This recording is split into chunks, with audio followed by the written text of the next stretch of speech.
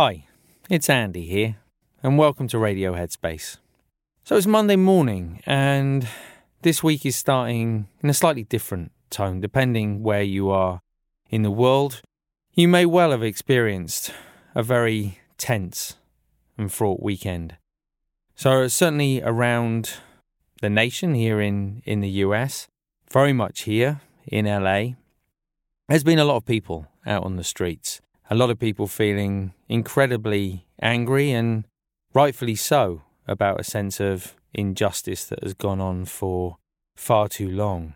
And many people have asked, how can meditation play its part in dealing with not only the feelings of anger and indignation, but also the sense of fear and anxiety that so many of these protests are taking on, whether it's fear of being caught up in something worse or fear of the peaceful protest turning into something violent. Understandably, a lot of people are very concerned. So I thought it was worth just looking at a couple of different aspects of meditation. I always said that Radio Headspace wasn't going to be about meditation. But given the situation, given the environment, I think it's really helpful to look at, as I say, these two aspects.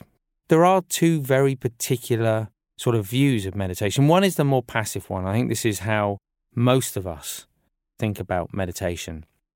It's the ability to calm the mind, to relax the body, to get a greater sense of clarity in our mind, perhaps clear away sort of some of the confusion. And in that sense, right now, that's a really important tool in itself.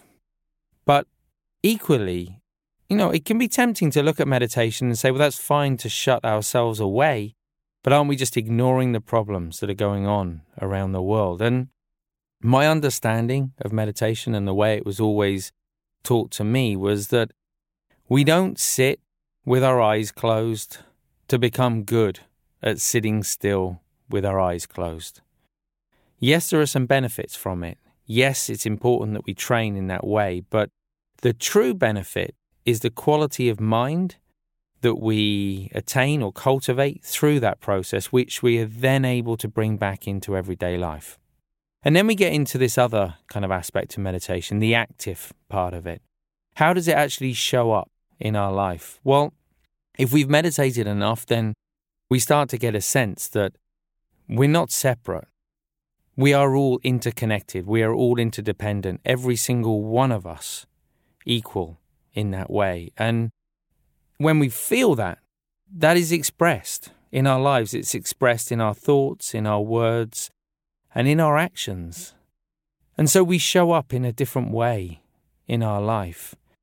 And when we do train our mind in a regular way like this, when we do show up with the intention to benefit those around us every single day, then over time that starts to make a difference. It's not that we need to come up with a strategy for how we're going to cope with each situation, but there is a feeling of space in the body, in the mind. We're able to see those emotions, to see those thoughts in a different way.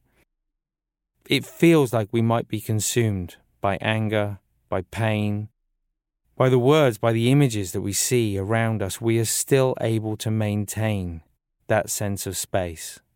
And it's not about not experiencing the emotion. We human beings, we will inevitably experience the emotion of anger when we see injustice. But are we going to be consumed by the anger, swept away by it, or are we going to find the opportunity to feel it, to acknowledge it, and somehow transform it into something positive? Because unless we're able to go into life with those qualities of having a calmer, clearer, peaceful, intentionally loving, compassionate mind, then it's going to be very difficult to create change in the world. If we are lost in a noisy mind, a confused mind, an angry mind, it's really, really difficult to affect positive change. So meditation isn't about shutting ourselves away from the world. It's not about shutting out our emotions or denying what's happening.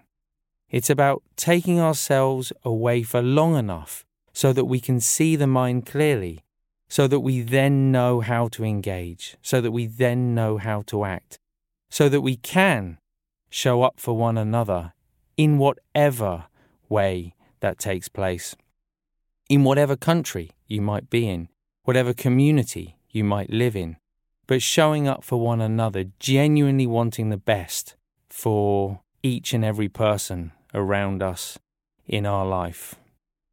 My hope is that over the coming days, things will subside in terms of the violence, but that we won't lose that sense of urgency of needing to address something that has desperately needed to be addressed for so long, and that each and every one of us will take a responsibility in helping to further that, to move that forward in whatever way we can.